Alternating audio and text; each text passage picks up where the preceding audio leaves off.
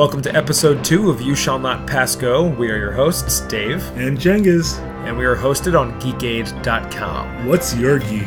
So, episode 2. That's right. We had some minor technical difficulties, but you don't need to know about that.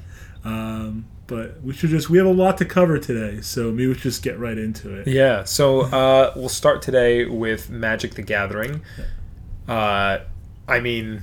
First off, tons of new releases. Yeah, it's like Wizards just decided, in the span of 2 months, we're going to announce at least 4 or 5 products down the line. Yeah, we found out more about Shadows over Innistrad. A couple spoilers leaked, which we can kind of analyze in a moment. But in addition to Shadows over Innistrad, there was, so much that kind of dropped all at once. You had Eternal Masters, which is crazy because everybody is thinking about what's going to be reprinted, what's not going to be reprinted, and there's the whole question of should the reserve list no longer be the reserve list? Yeah, you want to. The original idea of the reserve list was so that retailers could have value for the cards. They don't have to worry about prices plummeting because a card gets reprinted, and that's why the reserve list exists. Right. For those of you that don't know about Eternal Masters yet, it's a set coming out that is going to be reprinting some of the more powerful cards of the Legacy format. The idea is that they want to make Legacy more accessible to a broader player base. Because right now, getting into Legacy is a fairly expensive process. The dual lands alone, dual lands are all on the reserve list, so they're probably not going to be reprinted. They just won't be. We don't know at this point. I know, right? But you think of things like Force of Will was the big name card that they dropped immediately, and Force of Wills go for about $100 a pop. Yeah. And if you're running 4 in a standard deck because it's such a good card, you're looking that's $400 for 4 cards in your 160 card deck, not including sideboard. Exactly. So the idea was to make Legacy more accessible. They had so much success with Modern Masters, making Modern more accessible to people who wanted some of the older, more powerful cards that were out of print, that they're trying to kind of go along the same track with Eternal Masters. Now, kind of piggybacking off of that, we were saying that the dual lands are the most expensive. This reserve list that I'm talking about, it's some of the most powerful cards in Magic that Wizards straight out said we're just not going to ever reprint these cards. We're talking the Power 9, like Black Lotus. Yeah, it would just diminish the market of the what's the word for it? There's a proper word for aftermarket. The aftermarket. Yeah. That's the word for it. It's after the market. And of course, it's a big deal because you got to think collectors, they're really, they're people who live, they're like stocks. Exactly. They're people who live and die by selling and buying Magic the Gathering cards. Right. And if you look at Beanie Babies, when those were a craze, that's I'm only bringing them up because there were people who sank retirement funds into Beanie Babies. And they were like, oh my God, the Princess Bear is going to get me, going to buy me my Porsche. Because they felt like it would retain value and increase in value over time. Right. And there are some Magic collectors that feel the same way about, if you have a Mint Alpha Black Lotus and, you really want to send your kids to college. Oh, you're on Easy Street. No, yeah. You are on Easy Street. Mint Alpha Black Lotus, it's easy. I'd assume at least $1 million at this point. No. Yeah. I don't know about that. Well, just the... Several $1,000s for sure. Oh, hundreds of thousands of dollars. I'm positive. Mm-hmm. But the inflation of prices of Magic cards over the course of what has been the last 10 years is ridiculous. Even in the last 2 or 3 years, I look at going back to talking about dual lands. And the reason I bring dual lands up so much when we're talking about reserve lists and whatnot is because dual lands are by far, I would think, the most expensive part of most Legacy decks. And the most sought after of most Legacy decks. Right. Just because it's such a great... They're just such great cards. And because nothing that's really rivaled it in power. Right, because depending on what you're playing is going to depend on the other cards that you want in the deck. But mostly everybody is running more than one color. They want to search for it. They want it to come out untapped, ready to go, no side effects. That's what the dual lands are doing for them. And even in the last, I'd say 2 years or so, I remember you could get a dual land that included blue and a color in it, because obviously blue is the powerhouse of Legacy. Yeah, mostly. any insert random blue dual land, you were looking at like $90-$100. Now in certain circles, I mean, you're talking $200-$300 for one, which is ridiculous. Also, it goes with the popularity of the game and just, how many people are playing it now and internationally as well. Right. So it's just interesting to think about this new form of a set coming out, Eternal Masters. Yes. And to really kind of walk on that line of should we or shouldn't we tap into the reserve list. I had a conversation about this actually recently, and my thoughts... Not with me. No. It's at a big EDH game. Had brought it up, and a couple people had talked about it, and I had mentioned that I feel that the reserve list shouldn't be touched because I think collectors need to retain the value of the cards. But I do feel that if dual lands are the one thing they're sort of teetering on, I would restrict them in Legacy format. Make it so they can only play one of each, just like you have with the Power 9 and everything else. I feel like with that, though, you might... I don't know, it's a big jump to say, but I want to feel like that might destroy the Legacy format. I don't think it would. I think people would then just gravitate towards the shock lands. And the thing is that would make it more like, would you have an edge if you had one dual land in your deck of a couple different colors? So you had a couple dual lands. Yeah, of course you'd still have an edge, but your deck wouldn't be unattainable in terms of competition if you had to run shocklands, and if shocklands were more of the standard thing in a Legacy deck. That's weird to say standard and Legacy in the same. I guess so. I just feel like Wizards isn't ready to shock. Like, they're already mixing things. They're already shaking the community as it stands. Right. I don't think they're going to They're making waves. I don't think they want to make tsunamis in the community. Right. So maybe down the line, but I don't think that's going to happen, this year. Yeah. Well, it'll be interesting to see what's in Eternal Masters. Some other things that were spoiled. The From the Vault lore is coming out. That's correct. Not too much is known about it right now, but essentially nothing. Supposedly it has to do with powerful cards that revolve around staples of Magic lore. Yeah. Throughout, I guess, the years. Ooh, maybe we'll see some Sisay and the Weatherlight. There we go. Took you a second. Yeah, it took me a second, but maybe some of that, because that was a big part of their lore when they're doing like a really big lore push. Like the whole Weatherlight saga was like big, so maybe we'll see something along those lines. Maybe Karn might come in because he's a pretty powerful card. But would it be Karn the Silver Golem, or would it be Karn Planeswalker of Awesomeness? That's a great question. Yeah. And in addition to that, of course, Shadows over Innistrad spoilers have started online. Mm-hmm. They've announced what the name of the second set is going to be. Eldritch Moon. That's correct. Which is a very cool, very, very cool thing to say. Looking at the spoilers as of the time of our cast here, we're recording this beginning of March, and right now one card is sticking out to me. They released a card called Brain in a Jar. Now, Brain in a Jar, it's sort of like Aether Vial, but for instants and sorceries. It's tap 1 mana, tap it, you put a charge counter on the Brain in the Jar. Then you can cast an instant or sorcery card with converted mana cost equal to the number of charge counters on the Brain in the Jar from your hand without paying its mana cost. You can also tap 3 and tap Brain in a Jar to remove X charge counters from Brain in a Jar to scry X. So, interesting that, unlike Aether Vial, you don't have the option, it's no may option. If you're adding a counter to it, you immediately add the counter, and then you must follow it up with the instant or sorcery if you want to take advantage of that effect. Right. So at first you're like, well, once I do it once or twice, what happens when it gets too many counters? What do I do? The great thing is that Scry is a nice counter dump. You can then remove counters and kind of adjust it to what you need based on what's in your hand, and in the meanwhile you're fixing what's on top of your deck and kind of fixing your draws. Very good for a blue type deck or anything that relies on combos. I mean, most decks really, but I guess really not an aggro. Yeah. You wouldn't probably put that in an aggro deck. Speaking of aggro, they released a Planeswalker that we don't know what it's going to do yet, but we know that she exists.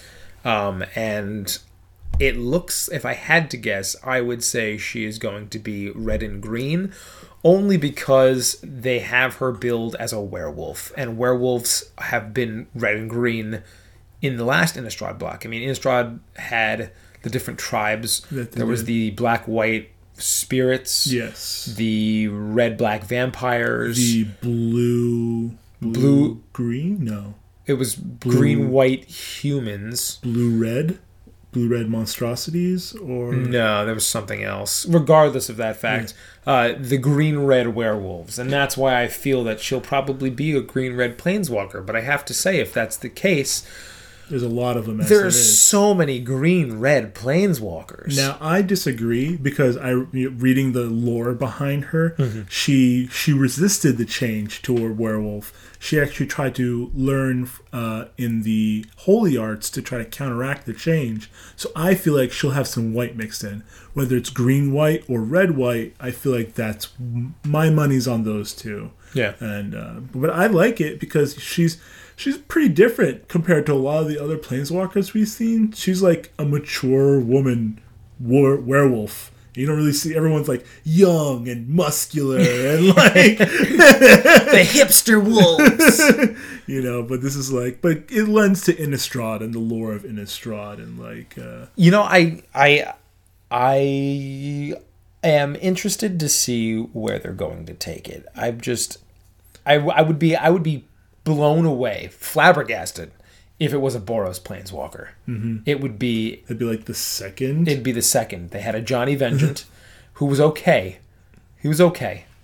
Nice. He wasn't the best, but he was okay. But Boros people pretty much appreciate it. He's kind of slow for Boros, I think. I guess that's true. And I mean, like it's his abilities were bad. I just feel like a new Boros planeswalker, something that could like hit fast and hard, Gideon style. You know, maybe becomes a creature at some point. She has to become a creature. I figure as much.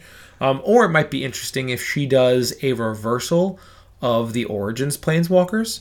Is another thing I was thinking. She's a planeswalker to start and becomes a creature. Becomes a werewolf creature. Like her ultimate. That'd be weird. Like her ultimate is flips to and then insert ridiculous creature here. No, I feel like she'll be a planeswalker on both sides, which is still pretty powerful to have a whole nother planeswalker on the other side. You think she's going to be... I mean, the reason we're bringing this up is they have confirmed that she is a flip card.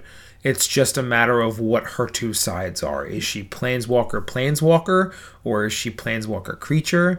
Is she human werewolf? Human? There's a lot of like on Reddit and other message boards, people want her to be a legendary because they want to make her a commander. But I mean, that's to be expected after the last commander set, and people just want that. But I don't think Wizards is going to oblige. I think they're just going to keep it standard, right? Even if a lot of people want it.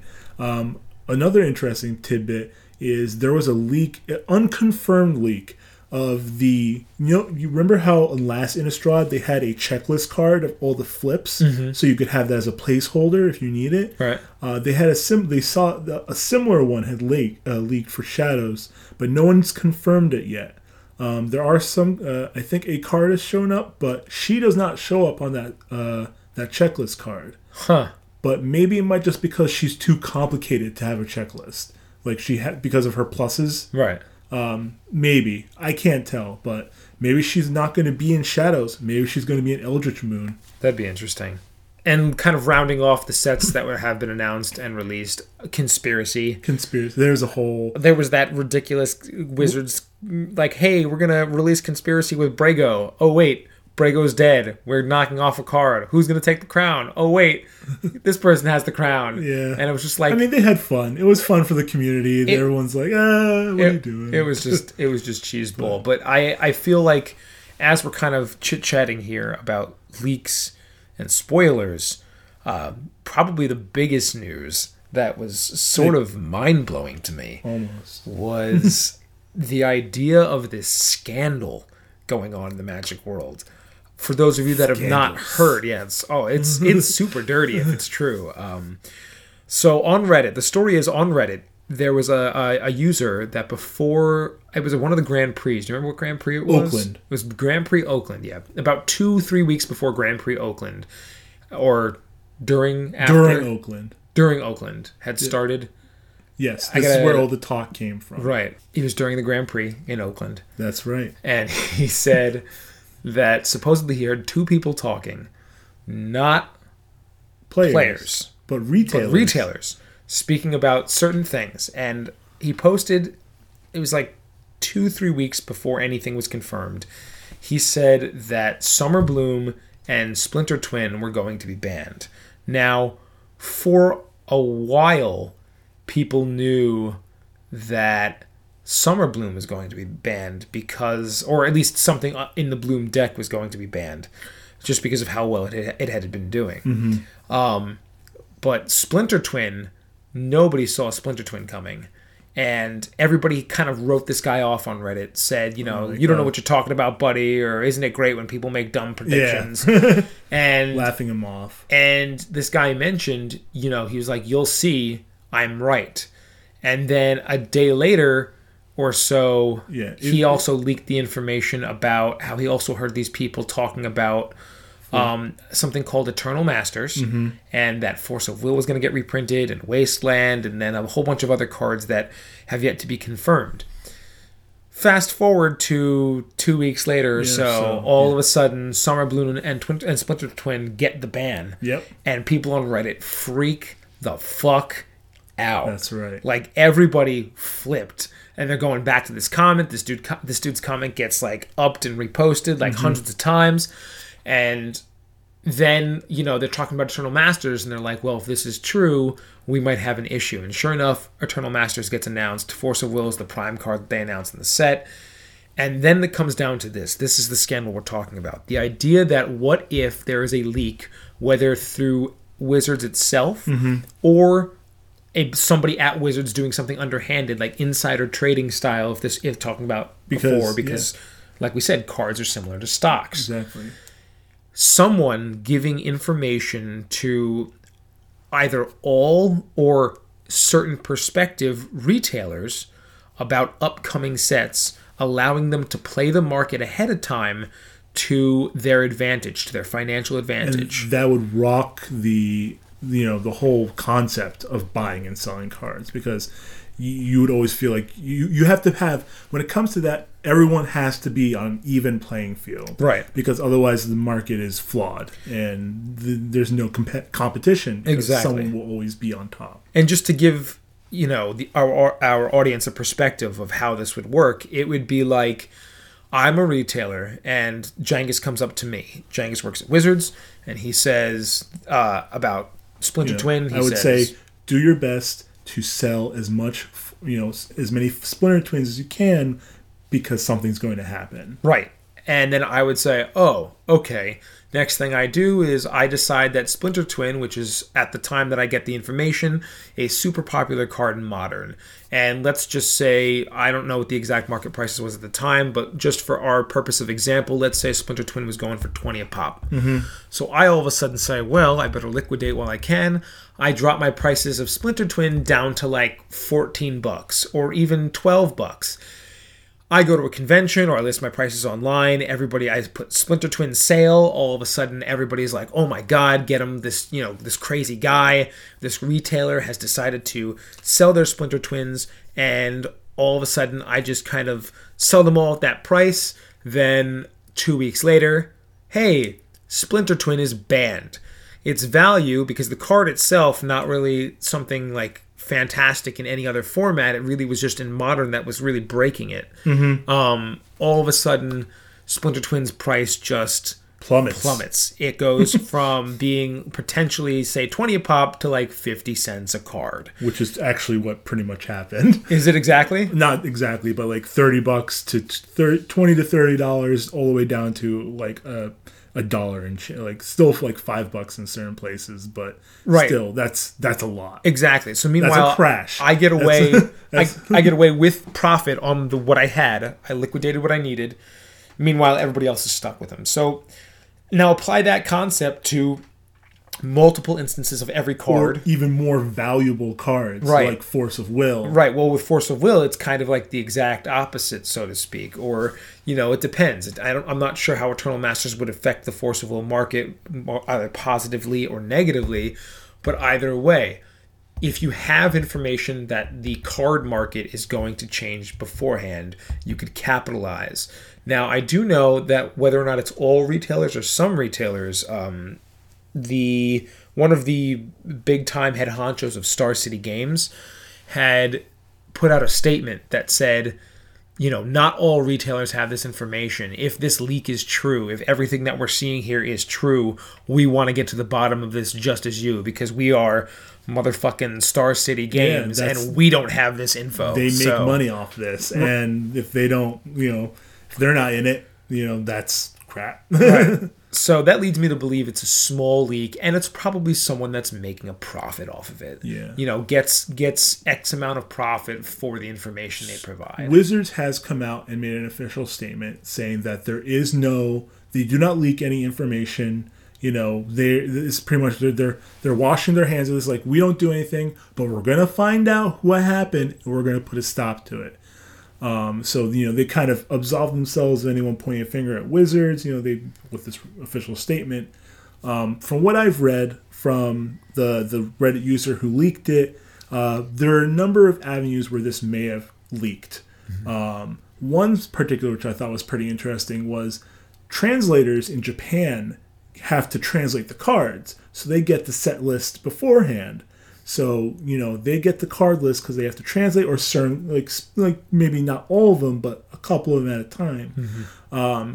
And they could sell that information to dealers in the States. Also, other third markets where they might get information beforehand, or some people even said it was like like you said, a Wizards employee who's just looking to make money, because you could sell information. You don't have to make a profit off the card. Right. You can make a profit off this. I'm going to give you a tip for $200. It's just words to them, but mm-hmm. to everyone else, it's a living. So it's a lawsuit to Wizards. It's a lawsuit to Wizards. Jesus. But there's nothing has been confirmed. Nothing has been nothing has come of this yet. Yeah. If anything, this might all just blow over. But I don't think so. No, but, I something will come of it. It'll just be interesting to see down the line. Yeah, for sure. Sort of what it is. Moving forward, we're going to talk a little bit now about building Commander decks, because as I said on episode 1, big fans of Commander. So kind of talking about Deckcraft 101 from mm-hmm. our perspective. Now, obviously, Commanders, you have to pick a legendary creature. Yes. I don't really think the choice of Commander matters too much. In certain cases, like with Ural, the Mist Stalker, he is a commander who clearly you'd want to build a deck around. He has hexproof. Every time you attach an aura to him, he gets a bump. You Voltron him, and the idea of that deck is you swing with Ural and you win with commander damage. Yeah. So clearly that would be a deck where you'd want to build it around him. It's a pretty standard strategy. Right. But then there's other commanders who are more utility commanders that you wouldn't necessarily build a deck around. I mean, just coming to mind instantly is most of the Planeswalker commanders that came out in last year's commander sets. Yes. Most of them, you're not going to obviously win with commander damage, and there's nothing that they're doing that's so unbelievably amazing that you'd necessarily build an entire deck around them. That's just something that you're just like, hey, I want to use this color and I want to have access to this one thing. A lot of commanders really are just for the color of what they are. Right. If you want to have a 5-color commander deck, your options are a little limited. Progenitus, Child of Alara, they're good cards, but that new white weenie from the new ally white weenie that came out in Oath of the Gatewatch. Yes, that's true. He's technically 5-color. Technically. Because he has 5 colors in his ability.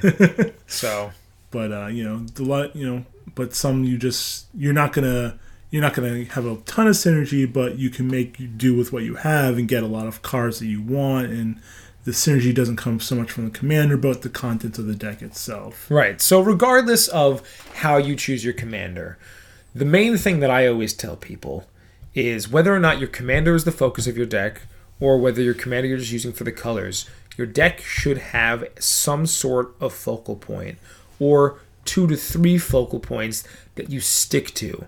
Because it's very easy when you build a commander deck to get distracted by the options that you have because Especially there are so many. If you have a lot of cards, you're like, this is my favorite card. Oh, I always wanted to play this card. You know? I'm playing Grixis. I'm totally going to run Nicol Bolas. This sounds freaking sweet. Such a cool card. Like, I understand that distraction, and it happens to everybody. You'll be deck building, you're looking through your cards or a collection, or you're looking online, and you see a card that fits your colors, and you think to yourself, wow, this card is so good individually. But if you look at the theme of your deck, if you think about running it, it's probably not a good idea to just go with a card that's good individually if it doesn't fit some kind of focus. And to kind of go along with that, you know, I'm just started to build my colorless EDH deck. Ooh. Yeah. With Eldrazi and fun stuff like that? Eldrazi, yeah. I made it the new Kozilek. The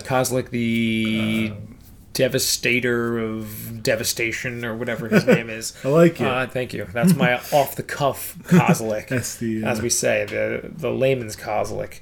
That's the unglued Kozilek. That's right. Kozilek, the I kill you. That's what his name should be. He's 10 cost, two specific colorless mana. Kozilek, the Great Distortion. That's it. I was close. Great Distortion, Devastator of Devastation. That's right. It's all close. 8 of any combination of mana, 2 colorless to cast. Yes. He allows you to draw your hand back up to 7 if you're not there already. He has Menace, so he can't be blocked except by 2 or more creatures. And on top of that, you get to discard a card from your hand with converted mana cost X, and then counter target spell with the same converted mana cost of X. So you play a card that costs 3, I can ditch a card from my hand for 3 and counter it. Exactly. Which is a fantastic little, like, That's FU. Crazy ability. It is in some ways. I mean, it depends on hand. Yeah, that's true. So looking at Kozilek, I kind of had to break down his abilities. Now, is he the focal point of my deck? Not necessarily. I feel like I want to win without him, or there are other ways I can win, but I would say definitely getting him out would be a plus. I mean, he's an Eldrazi, he's a 12/12, he has Menace. It'd be easy to kind of win swinging with him. But he has such a high mana curve. 10 mana to get him out. So I thought to myself, how can I make a deck focused? So I broke it down. First thing I needed was mana. Yeah, so I have Ugin. I have Ugin to reduce Eldrazi spells, obviously, but I can only have one. We're talking singletons. That's true. Eldrazi Temple, obviously, is in there to help build up mana. I took took Pilgrim's Eye, a little artifact that allows me to get a basic land for my deck. Thank you, Wastes. Did you do Soul Ring? Soul Ring is in there. Thran Dynamo is in there, providing all that colorless mana. I also have what is the Urza's lands? I don't have any of the Urzas. I don't own them. Oh. If I did, I'd probably put them in there. That'd be pretty cool. But I do have really good. What, the Urza? Yeah, the combo? especially if you have all of them. Yeah, but I mean, to get them all out, that'd be whatever. But Exploration Map searches me for any land that I need, which will help. Solemn Simulacrum, I mean, Sad Robot is always a great way. Is Sensei's colorless, or is it? Sensei's is colorless, but Sensei's won't really. It'll fix more than it'll fetch. I'm talking about just mana ramp. Yeah. So I did as much mana ramp as I could. That was the first thing with colorless, which is not easy. The second thing I looked at was Kozilek's draw ability, and I also thought about it, and I was like, I'm gonna want to draw cards. I'm gonna want to make sure I have cards in hand, because even after Kozilek's ability is gone, if I want to use his counter spell ability, I'm going to want cards in hand. Of course. So I put Howling Mine in. I put, Font of Mythos in. I put in a bunch of other draw Mind's Eye, so I can draw every time my opponent draws as long as I tap mana. You just want to have tons of cards. I want to have cards. And obviously then I then catered to I catered to infinite hand sizes with stuff like Reliquary Tower. And then last but not least, I had to decide what kind of creatures I wanted to put in there. Now, colorless creatures are tricky. Most were artifacts, and I kind of had to go with, do I want to go for more of an artifact theme and just have Kozilek be the Eldrazi? Or if I'm having Eldrazi, do I really want to go full Eldrazi on this? What'd you do? I went Eldrazi. Ooh, I did. I don't have them all. Did you get enough? I did. But here's the thing. I'm testing it, and it runs... Not slow is not the right word. I just really need, I think, more creatures in the deck. Huh. Did the colorless cards from the set work? Like, do those? No. No. Since they have a color, even though they say devoid, they still count as that color identity. That's unfortunate. Yeah, otherwise my deck would be full. But also, how would I pay for any of the mana? I can't actually put that mana into the deck. So, I mean, there are cards that would maybe make... Now you can actually... That's another thing. Commander had a bunch of rules changes, which, by the way, when we're talking about, banning... Or, not banning, talking about building a Commander deck. I don't know if you heard, no. But certain things that they changed. First thing that they changed, if an effect would make you provide a color of mana that was not in your Commander identity, in the old days, they used to tell you that it just became colorless. Yeah. But they can't do that anymore because colorless is now a thing. So instead, they changed it so if perchance, like for instance, someone plays Urborg, and all lands are now swamps in addition to whatever else they are, any deck can now provide black. Wow. Like you could do that with if somebody else played Urborg, you with your deck, even if you're not playing a black deck, you can provide black mana. Which is an interesting change. It also, I think, makes blue a little bit more powerful as well. Yeah. It makes sense, though. I mean, in the long run. It does. It does. They also banned Prophet of Kruphix, which I thought was interesting. Prophet of Kruphix was the Seedborn Muse type card where it came out and you could cast creatures at, I think, flash speed. Oh my god. And you untapped all of your creatures and mana on your opponent's untap steps. Oh my god, that's horrible. It was great. It was a beautiful card, and they banned it. They were just like, no. Good. Bad. bad. And makes sense. I was just I had it in 2 decks, and it made me sad. Oh. Sad. But anyway. Billy. Yeah, sorry. I was sad. A tear shed in the form of Kruphix. I was gonna say a tear shed in the form of a blue mana symbol. That's right. So, building Commander deck, the main thing is, and this is the first of a running series we will do on tips of building Commander. Yeah. Main tip number 1 is have a focal point. Mm-hmm. Figure out what you want your deck to do and really try and narrow your focus down to that. Because if you don't, your deck's synergy will just be lost. Now, would you say a good focal point would be trying to come up with win conditions? Or would that be a little too specific? I feel like it can be, but I feel like in a good deck, you just know... You don't have to have specific win conditions. You should just know that what your deck is going to do and how it would possibly win. I guess so. Especially in a chaotic kind of series as a EDH. Right. You know what I'm saying? Because there's so many things that can happen. And especially with certain commanders, talking about Ural again, you don't look at Ural and say, I have a specific win condition for Ural. You look at him and say, I'm going to just draw a bunch of aura cards, I'm going to stack them on Ural, and I'm going to swing. And that's how I will essentially win.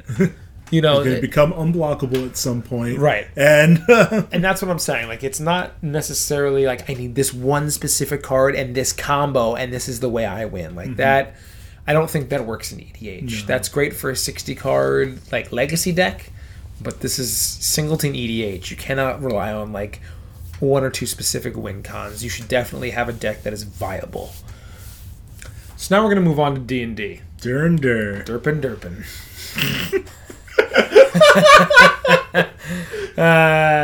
It's funny for us. Anyway, the art of story crafting. Yes, the way you spin a tale for your adventures. Yeah. So Jenks and I have been playing D&D together for a very long time, pretty much since we've known each other.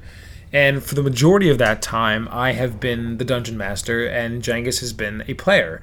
So we both have different perspectives as to what makes good D&D plot, what makes a good D&D story. Exactly. How about you go first, from a player's perspective? So, from my player, most of the time, I've played under a couple DMs in my time. So, not just Dave, but a couple other people.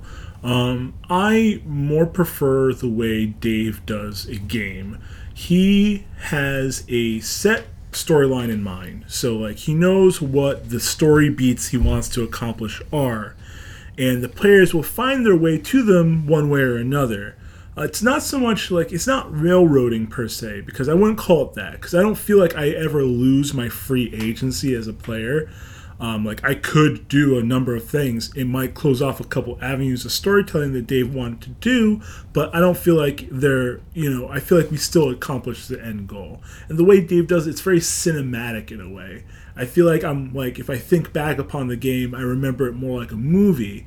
But I've played in other games where they've had a bit more of a sandboxy kind of, you can do whatever you want. You want to go there, you want to go here, you want to fight that guy, do whatever you want. It's, it's up to you. And that one, for me as a player personally, I don't thrive in that environment.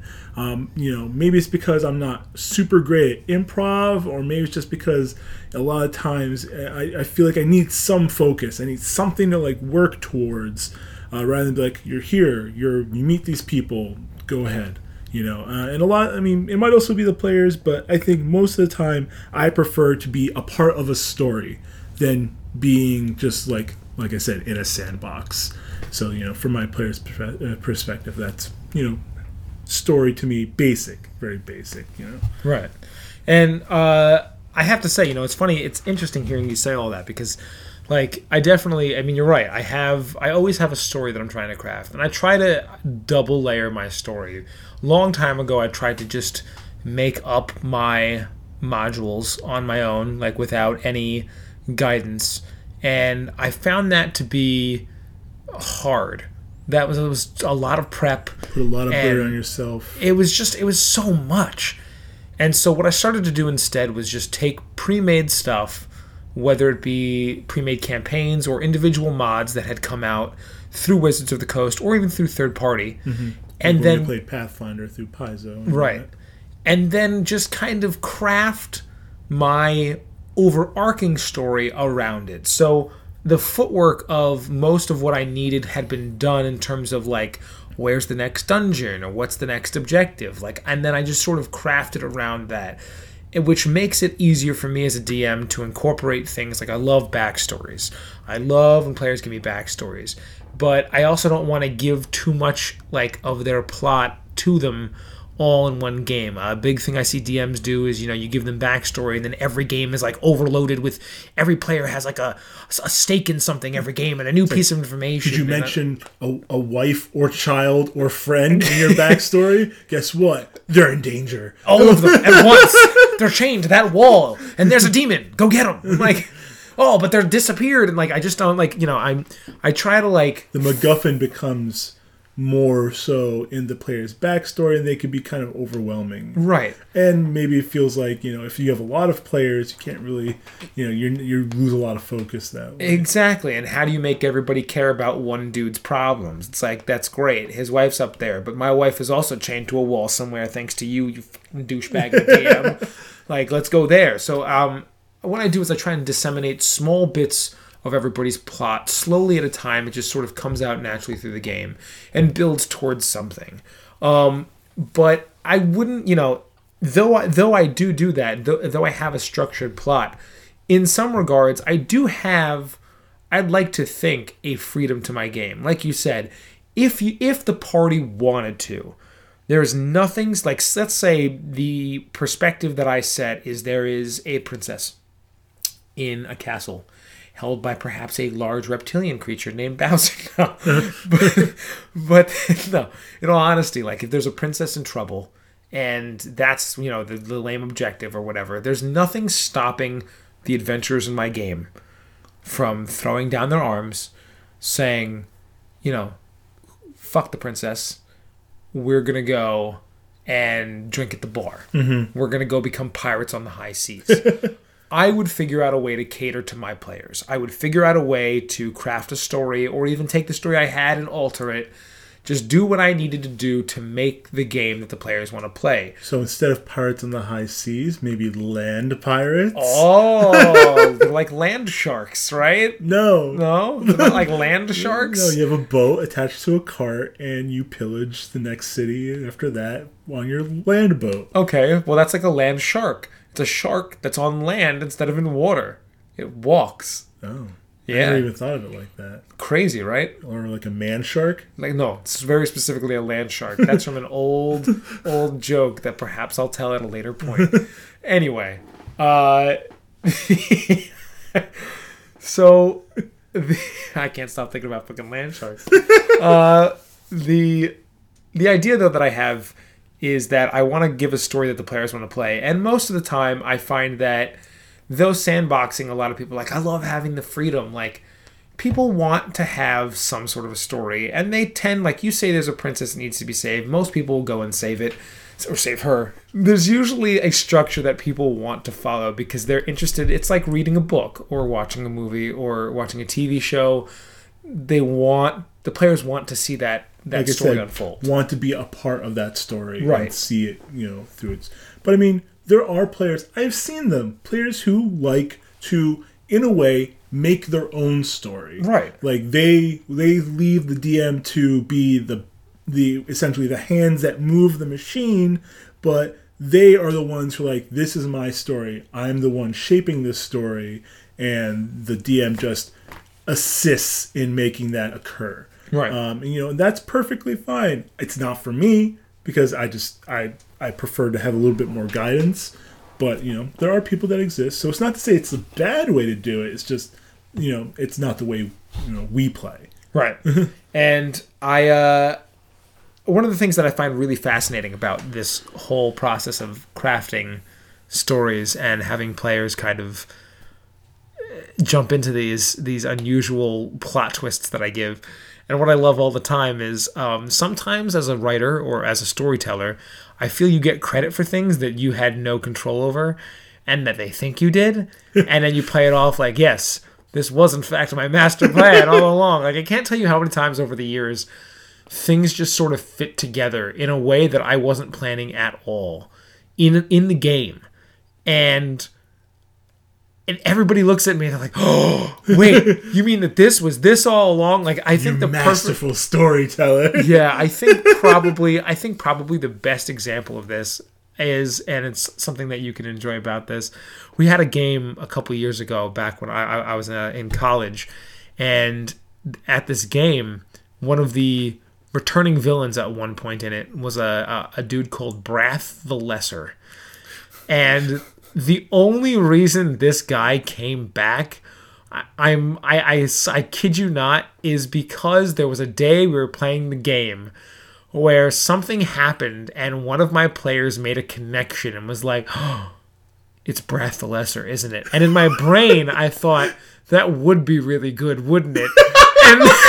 And then I just sort of played it off like that was my plan all along. And I can't tell you how many times I've done stuff where it's just like, someone mentions like, wait, are you telling me that this is the same magic item that we had found 5 years ago? And that it's still around and it's been controlling this town the entire time? And I'm like, in my brain, I'm like, wow, why didn't I think of that? But on the outside, I'm like, you got me. Here it is. My master plan. Nice. Like, it happens so much. But it gives me great pleasure that when that happens. It really does, because I'm glad that like the story can fit together like that. That means the story is natural. It's not like it's not puzzle pieces that fit together. It's more like sand. Well, I don't want to say sand, but it's like water. It kind of flows, and it doesn't. It's not it's not so outlandish to think that one thing can be connected to another because the story is so like it's not so rigid. Right. But I can't help but think about all writers, because it brings me back to thinking about like, middle school and high school. You're in your desk and the teacher is at the front of the room, mm-hmm. and the teacher tells you what are the, themes of the book we just read in class, and what do you think the author meant by this? Oh, let's interpret this. And I can only think to myself every time, and not since D&D, I've always kind of had this in the back of my mind, but I'm just thinking, I don't think the writer meant any of this. I think they just had a story and they were like, yeah, this sounds good. And we overanalyze like the shit out of this. It's very possible. And like if you were to tell the writer, like, yes, when you mentioned the moon, were you in fact meaning your long lost love that you had in real life that was never attainable because she was so far away? And the writer, like, once again, is doing me as a DM in his brain is just like, no, but damn, that's really good. And then on the outside, just like, yeah, you read my book really well. Good job. You really read into my insights. You understand me on a level that most don't. And on his mind, he's like, including myself.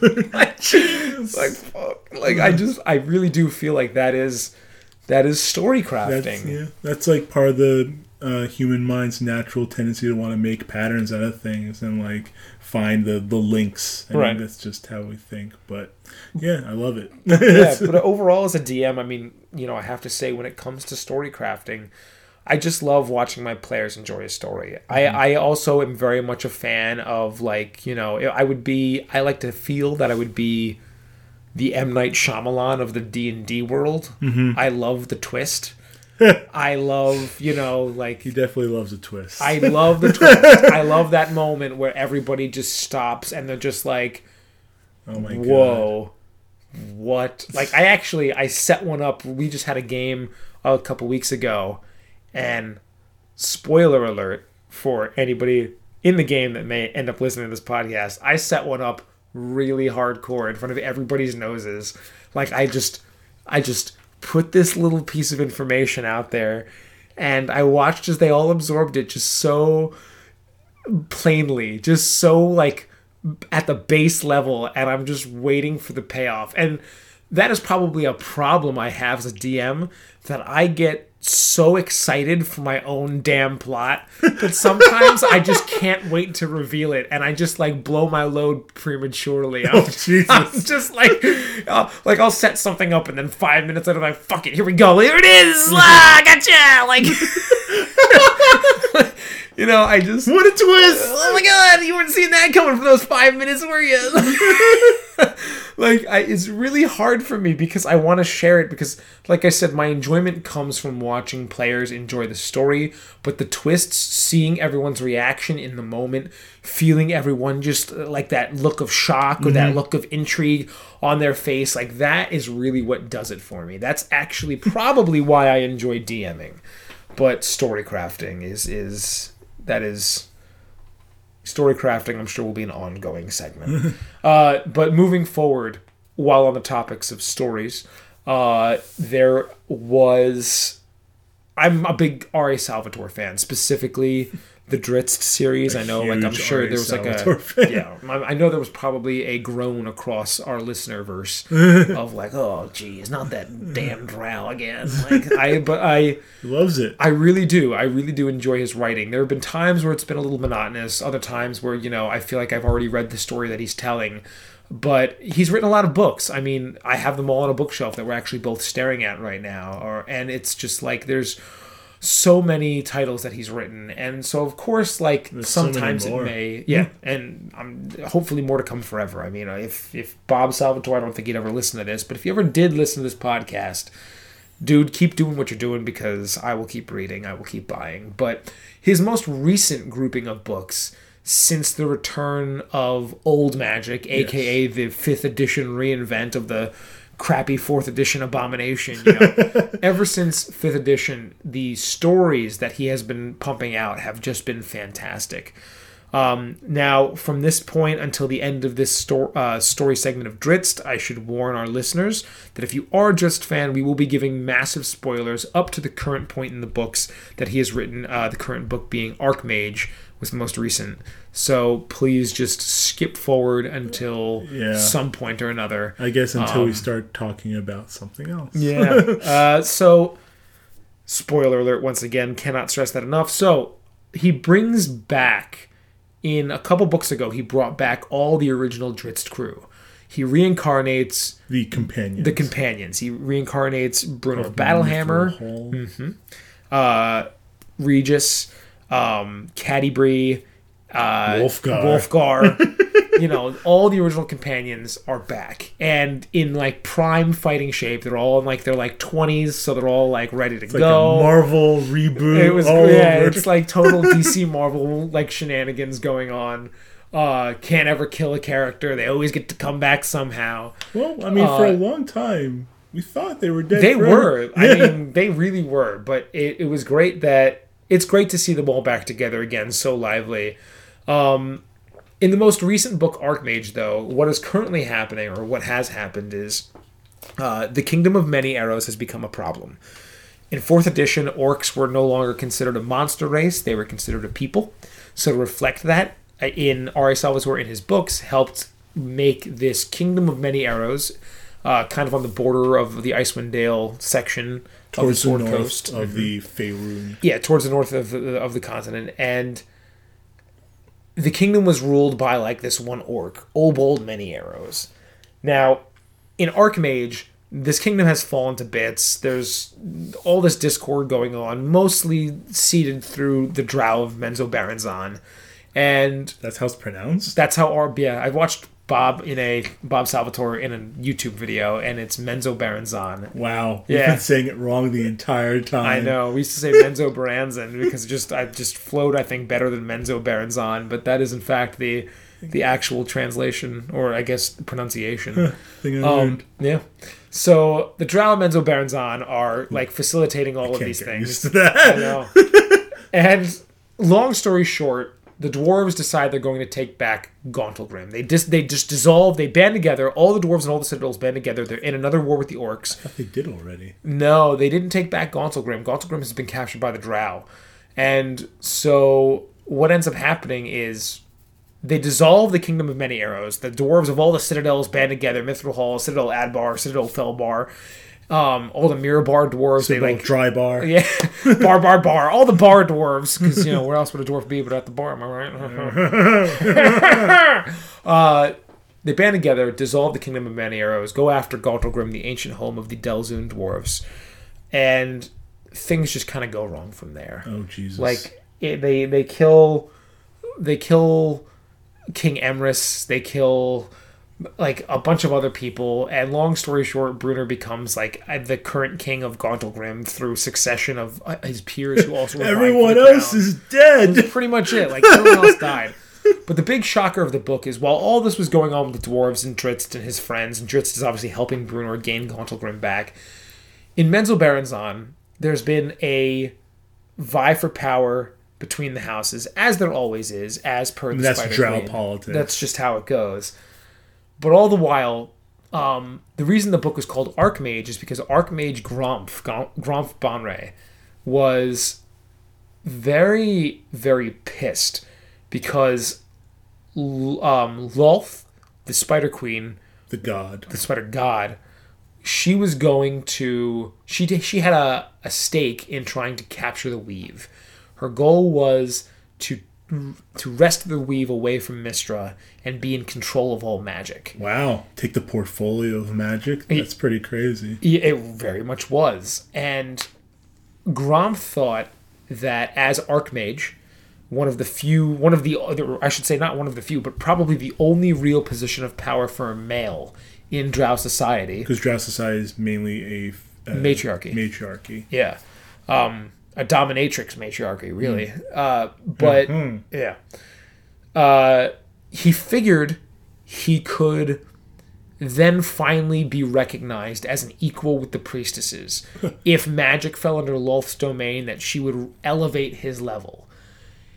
As that was happening, though, he had found out that Lolth's plan was just then to allow the priestesses to take control of regular arcane magics, essentially just getting rid of Gromf in the process and making him just be once again a lesser male. So it's actually Gromf that stopped this thing called the Darkening that was going to take control of the Weave. Mm-hmm. Gromf inhabits through psionics, thanks to... Psionics? I'll get to that in a second. Through psionics, takes control of Drizzt's body right before the Archmage book began and dissolves the Darkening through it.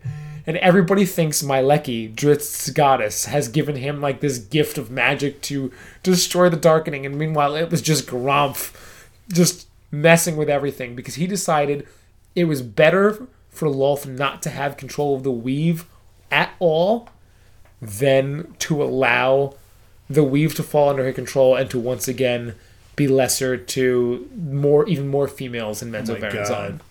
So shenanigans. In his burning sensation to somehow gain more power and to prove himself and his like kind of spite against Lolth at this point, he turns to Kimuriel, who is the co-leader with Jarlaxle of the group Bregendirth. The Bregendirth. And Wait, Bregendirth? Bregendirth. Oh my god. And Kimuriel has told... I mean, we could be butchering some of these names. I don't care. Yeah. But Kimuriel has been told by who he thinks is his mother, who has been in the pits of the abyss, has been, or possibly even in hell, a way to destroy Gromf because he has this vendetta against the Bonray house because they dissolved his house. To tell Gromf that there's a way to mix magic with psionics. Okay. I mean... So, Gromf... I mean, for what we talked about last week... Right? Sometimes it's possible. So, Gromf thinks he is figuring out a way to, like, open this spell that's going to happen. Meanwhile, this whole thing has been orchestrated by Lolth. It's all just more chaos. And without describing too much more of the book, if you've been able to follow along, it ends with Gromf performing this half psionic, half arcane spell that comes together and opens up a straight-up portal for Demogorgon to come out of. Demogorgon is the prince of the demons of the Abyss. He's known as Abyss. My bad. Sorry. They are different. Yes. Hell and the Abyss are different places. They are. Opens up a portal, and Demogorgon comes popping out of it. Almost causes Archmage Gromf to go just batshit crazy right then and there. Like, lose like all of his marbles just from the sight of Demogorgon. Demogorgon begins to rain terror upon Menzo Berenzon. Oh my god. Gromf just instantly teleports away. Where? Straight in the middle of Gauntlgrim. And he's just like, hey, Dritz and friends, I need some help. I unleashed. And some stuff went down. And Dritz is like, what the? And then Jarlaxle pops up and is like, I can vouch. He needs help. Let's bro out. So it's this moment of this uneasy sort of truce, like what? Because and somehow it's all connected to Gauntlgrim, and it's just it's all nuts. So the next book coming out has been labeled Maestro, and I didn't really know what it was going to like. Speaking more in terms of Lolth kind of controlling everything in the background. That's what I thought. Or I was trying to make predictions, but very aptly, the cover art of Maestro was released of a picture of Jarlaxle. Oh, Jesus. And I was just like, okay, yeah, I get it. Maestro. I mean, that would kind of make sense why he showed up. He is the person that plays all the others. You know, he always has an end game that no one knows but him. You know, it's just like he... Silly Jarlaxle. It was just great. Fluffy hat. His pimp hat with the fucking feather. Just walks down the streets like, ladies. Wow. But a prince of the abyss, a lord of the abyss, to be on the mortal plane. It's what set up that Out of the Abyss module. That was yeah. pumped out. Demogorgon was on the cover. And that's why Dritz was in it. Like, this novel is what sort of set the groundwork for that adventure. Interesting. And for all of the, obviously, connected adventures through the video game verse and the story. Like, you know, it all kind of connects right now with what Wizards has been doing. Wizards is doing a lot of cross-plat... there's a word for it, but I can't think of it now. Cross-media? Yes. Or medium? Yes. There's a better word for it. But regardless... So that's what's going on with Dritz right now. Cool. Yeah. I'm going to have to get back into those books. I have so many books to read. I know. Ugh. So moving on, our game reviews of this episode. So if you don't remember from last time, we usually pick two games, a newer game and an older game, and we give a review of both of them. We don't give like a numerical score, but really just like a general like how we feel, maybe like thumbs up, thumbs down. So I believe this week the new game is going to be Ghost. No, No. It's Ghost.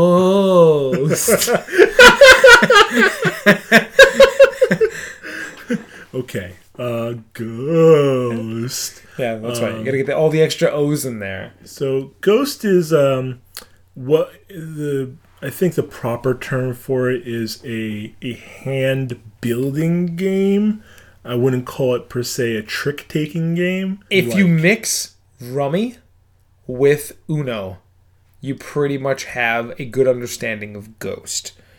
The way you play your hand is similar to Uno in fashion, where you throw down cards with certain requirements. Certain cards do certain things to the table, like the turn order, or random stuff to the pile. You have to pick up and put down, similar to Uno. Like if you can't do something, you have to pick up cards, and if you can do something, you put down cards, and there's multiples and this and that. But it's also more like Rummy in the sense that you are, or even Gin Rummy for that matter, depending how you're looking at it. But you are building a hand that is going to win you the game.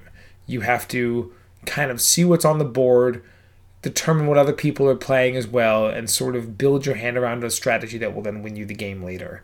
So there are three parts of the game that matter to the board. So you have your hand, which is always 4 cards, and you have you have a stack of cards, a deck of cards really, called your mansion. That changes depending on how many players there are. This game is a 2 to 6 player game. Yeah, so a nice round, a good number. Usually they stop at 4, but 6 is good. It's good that it caters to those larger groups. And anyways, going back, the third part of the game is the deck itself, which contains all the rest of the cards, which may be bigger or smaller depending on how many players you have.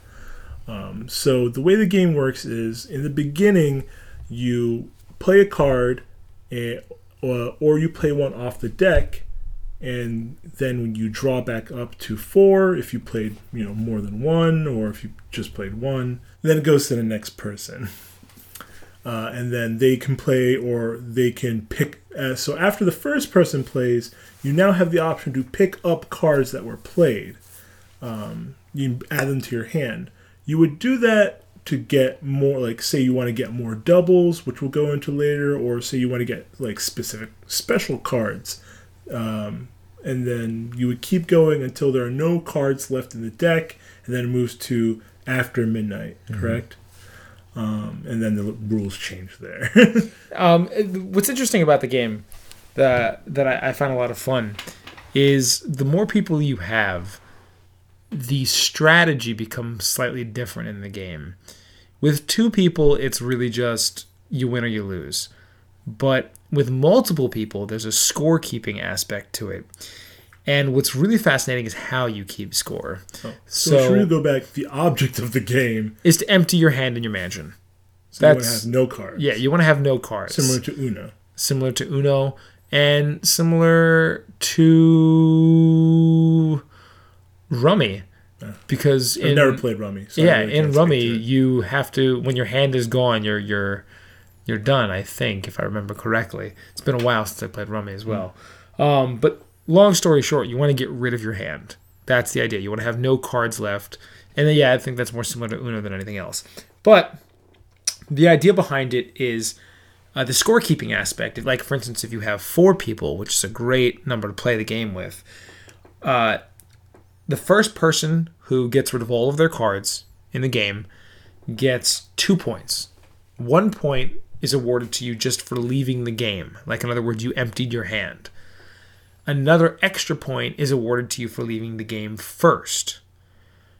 But then there's a third extra point you can get for being the last one to leave that ends the game. So in this case, in a 4-player game, it would be the third place. Because third place would get a point for leaving the game, and then gets 2 points for being the last one out, essentially. So the best position to really be in is third place, which makes the game harder if you're looking to win.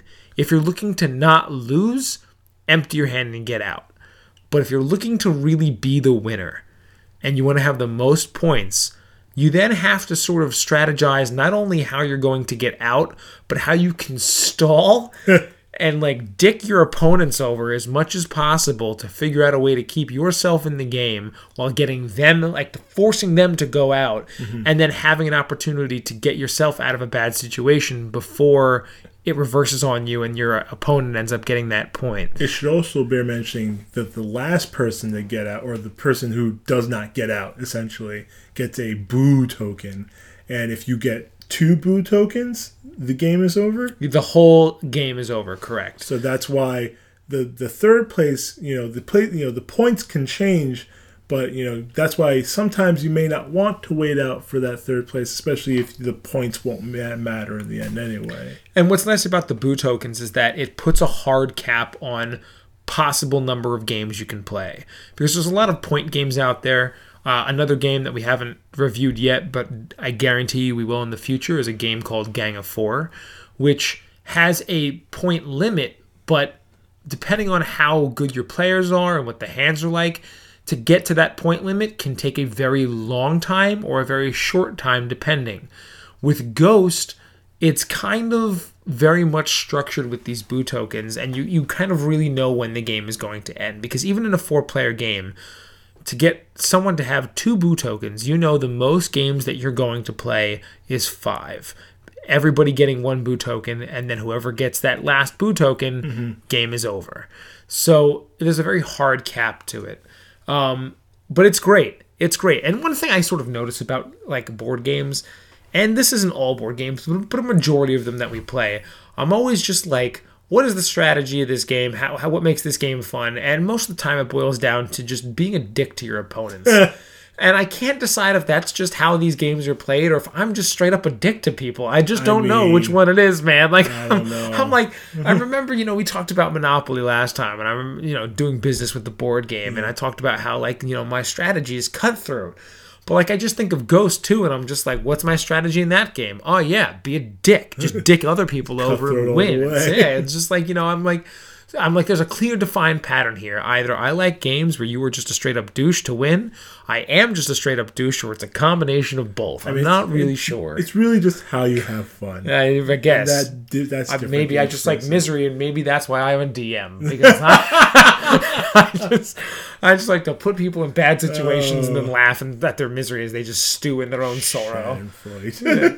Schadenfreude indeed. But so Ghost is a fantastic game. I should also mention, since pertinent to what we do on this podcast, Ghost is or was created by Dr. Richard Garfield, who, that's right, if you don't know, is the same inventor of the game Magic the Gathering.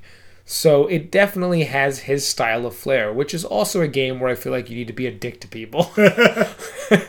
So maybe that's his style too. Who knows? Speaking to his other game, which we may review, King of Tokyo, that's also a game where you want to be a dick to people. I'm sensing a pattern here. I am.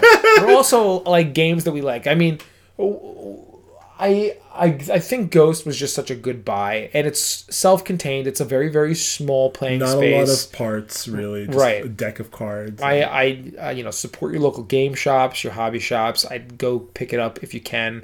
Also, speaking of hobby shops and game shops, while I'm on it, I should just mention that in case you didn't know this, a lot of these hard workers that work at these retail shops that you have in towns, they're willing to go out of their way for you for your business. They want you to be loyal. They want you to be a customer. So even if you go to your local game shop and you see that they don't have Ghost, you can probably ask them, and they would order it for you. Yeah, it's not that hard. They have distributors they can go to. And at the end of the day, they want your business. So never be afraid if you hear a game that we talk about and you've never seen it in a store somewhere, even at your own hobby shop. By all means, go there, ask them, have a conversation with them. They're usually really great people, and they probably will cater to your interests. Because like I said, at the end of the day, they're a business. They want to make money. And if you're saying, I'm going to give you money for something, they will find a way to take your money. Like, that's not a big deal for them. They're like, yeah, I will... I'll rip you off if I can. No, they're usually pretty fair. But anyway. So going back to Ghost... Ghost. I guess we're both pretty big fans of it, and I think we would both give it a good solid thumbs up. 2 thumbs up. Totally. Yeah, so definitely a must have. Yeah, we've gotten a lot of mileage at it in the small amount of time I've had the game. I mean, I knew immediately once I opened the box and started playing that it was fun, it was good, and now anytime we sort of hang out and we have a group of 6 or less, inevitably I'm just like, what do you guys want to play? And we look around the room, we're like, let's just play Ghost, because not only is it incredibly fun, but as Jengus mentioned, the parts, it's so small. It's just a deck of cards and like a little game board and these little boo tokens, and that's it. And so it makes it very easy to set up, very easy to clean up, very easy to play, which can't be said for a lot of games that we play. Like the next game we're going to review. Yeah. So our retro game of this episode is Scrabble, a.k.a. Words with Friends. Words with Friends. Man, did that annoy the shit out of you? It kind of annoyed me. You know what? It's good. It's good marketing. It rolls off the tongue pretty well. Oh, it's like I remember when Words with Friends dropped like 3 or 4 years ago. I think was when it came out. I think I was still working in New York at the time, and I just remember looking at it and like everybody was just like, "Oh my god, have you ever played this game, Words with Friends?" And I'm like, "Yeah, I have." But then we called it Scrabble. I don't know why you keep saying, like, this is just Scrabble. And the worst part about it was, I'm pretty sure Scrabble at the time tried to compete by putting Scrabble out on the App Store. But it just didn't work. Did not work at all. And everybody was just like, who wants to play Scrabble when I can play Words with Friends? And I'm like, it's the same game. Like, you're playing a game that exists. This is like... And I think eventually some merger happened or something. I don't know. I don't know the whole story lawsuit. of it. But yeah. But all I know is that it just annoys the crap out of me when I watch people, especially of a younger generation, play Words with Friends and perhaps don't even know that Scrabble exists. They think like this is like the person who invented this game is a genius. I'm like, yeah, Scrabble is a great game. Like,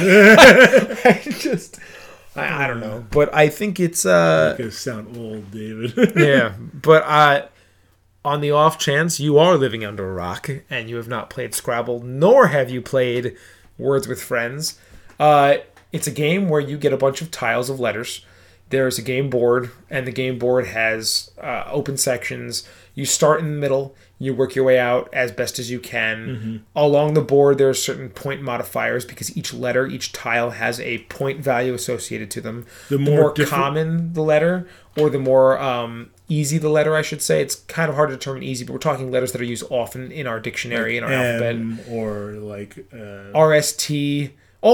If you ever watch Wheel of Fortune, all those letters they say at the end... When they're like, we've already put up RST, what is it? Element.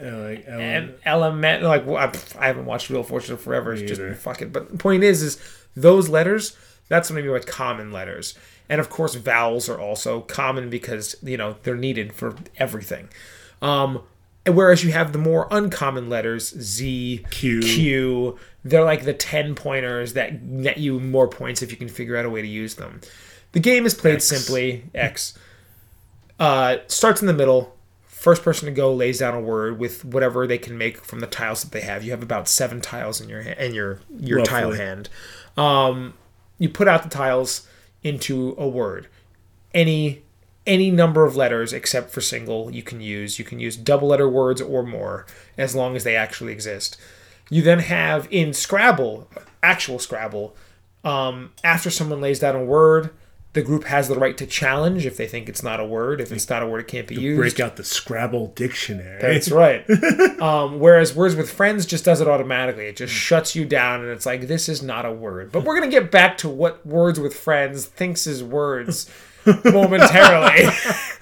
But anyway. I can tell you have a little animosity towards that. I may have a little animosity towards what like, they're, all right. Anyway, so you lay down your tiles. You pick up more tiles back to your maximum hand size of 7. And you go along the board. There's, outside of the regular letter tiles, there's also blank tiles, which count as wilds. They have no point value, but obviously make it easier for you to build off of. And you must build off of tiles that are already on the board. And you then add up your points per the word or words that you have created based on your tiles. And the game is over when either there are no more tiles left to use, or everybody in the game does not have any tiles that can be used. And by proxy, there's no tiles left, because on your turn, you also have the option, instead of playing a word, to throw tiles back into the mix and grab some new tiles if you can't make anything with what you have. So the game is really over when no one can do anything. You then add up the points that you've been totaling the entire game. Whoever has the most then wins. And that's it. Yeah. That's really it. Is there like a longest word bonus or anything like that? There is a bonus if you use if you use all 7 tiles that you have, you get some ridiculous bonus for it. But outside of that, not really. It doesn't happen that often. I mean, the easiest time you would think for it to happen would be the first turn of the game, because there's nothing to play off of on the board. You are setting the board out so you can just play whatever you've got. Yeah. The game gets progressively harder because space is limited, and you have to, like I said, any tile that touches a tile on the board has to be making a word, no matter what direction it's going. And the game is not played in diagonals, it's only played in verticals and horizontals. So that is pretty much Scrabble in a nutshell. Now, Words with Friends took the concept, made it digital into an app. You can play with people on a contacts list. Like turn-based, so you submit a word and they submit a word. Which, I mean, is how Scrabble is too. It's just this takes longer because of internet and cell phone. But the biggest thing that bothers me about Words with Friends outside of What's that, David? I don't know. What could it be? Could it be the words? Could it be the words that we have with friends? There's words because, we like, have with friends. Some things are clearly not. I could be wrong. I know that eventually common vernacular, if used enough, does get into a dictionary. For instance, I remember having a conniption a year or two ago when they announced that twerk was going into the Oxford Dictionary. And I just remember thinking to myself, like, you cannot, like, this can't be real, but twerk was used so much that it required an actual definition. So I understand that there are some words that actually make it in. But sometimes you can just put down the most ridiculous, like, word, something you would never think would be, like, a word. Are you telling me I can't put down cray as a word? You might be able to. And that's the problem that I have with Words with Friends, is like I could put in selfie. Selfie's a word, Dave. Selfie is not a word. Selfie is not a fucking word, man. And I just, like, selfie or, what else? Gangsta's a word. Gangsta, apparently. Like, just things that you just know on the inside. You're just like, someone out there is hurting. LOL. LOLs. Yeah. And that's another thing. Words with Friends is totally cool with acronyms and pronouns. Proper nouns is what I meant. Proper nouns is the Excuse proper me. word. Proper nouns and acronyms is something that Words with Friends apparently has no problem with, whereas Scrabble was like, no. Can't do acronyms, cannot do proper nouns. It just bothers me. It's like a dumb version of the game. Dumb version. Which, by the way, bet you is a word in Words with Friends. Dum-dum. They'd be like, oh, yes, of course, the dum-dum. Dum-dum-dum. But, that's how they reach a larger audience. Yeah, but, the other thing about Scrabble is I think it also takes a little bit of, like, there's some ingenuity in there. And there's also, like, it comes from your intellect, because it's straight out cheating to have a dictionary or anything in front of you when you play Scrabble. You're playing Words with Friends. Half the time people just go to, like, ScrabbleCheats.com, insert their letters, and they're just like, oh, hey, the word I'm going to pick is Nyergenheim. And it's like... It's a word. It's a word, apparently. And they're like... It's a place in Nerville. And I love when someone plays something like that, and especially when I know the person, like, well enough to be like, you have no idea what this word means. If I were to call you up right now and ask you, what does Nyergenheim mean? You'd be like, Nyergenheim, it's a large, bald, angry ape. It's my fist in your face for calling me at 3 a.m. to talk about it. That's what a Nyergenheim is. Go Nyergenheim yourself. Oh, man. Take your Nyergenheim and shine up real good. Turn it sideways? And stick it up your Nyergenheim. Oh, but, like, it's so bad. I don't know. I miss the old days of Scrabble. At the same time, as you said, it is more accessible. It is, in fact, you know, and you can play. You don't get to 1 million players by being a word Nazi. Right, but it's just, I think it just bothers me that, like, it bothers me when people, like, they reinvent the wheel. Yeah, I guess so. They reinvent the wheel, which is something that people always say you can't do. If you can't reinvent the wheel, we've shown you history. I feel like that is the entire video game app market in a nutshell. It's like, we're just gonna repackage this one thing that you've seen 1,000 times, make it spiffy and zappy, put it out there with a hip title, and you're just gonna eat it up. Yeah. And that is Words with So Friends in its good. prime. And you know, they're just like rubbing that money all over themselves. They're just like, oh yes, here's a word for you. Making large companies that eventually get bought out by EA. Yeah. But like, you know what I mean? Like, I'm tired of the repackage, and Words with Friends is just like the worst offender of it. So you would say Scrabble, thumbs up. Words with Friends, thumbs down. You know, I hate myself for it, but I would still give Words with Friends a thumb. I'd give Words with Friends a thumbs up. I would. I hate myself for it, but I would. Why? Because it's Scrabble, and I like Scrabble. I do. I also like Bananagrams, which is like Scrabble on crack. So go out there, dust off your app store, download Words with Friends if it's still out there. Take out your old app store, set it up, play some Words with Friends. Free, which has ads. And you have to pay for no ads. Yeah, you have to pay for... Or you could buy Scrabble. And then you have no ads. That's it. No ads, play fucking Scrabble. Like... Oh man, like I can't. I just can't. It's messed up. What about you? Scrabble, thumbs up, thumbs down? Yeah, thumbs up.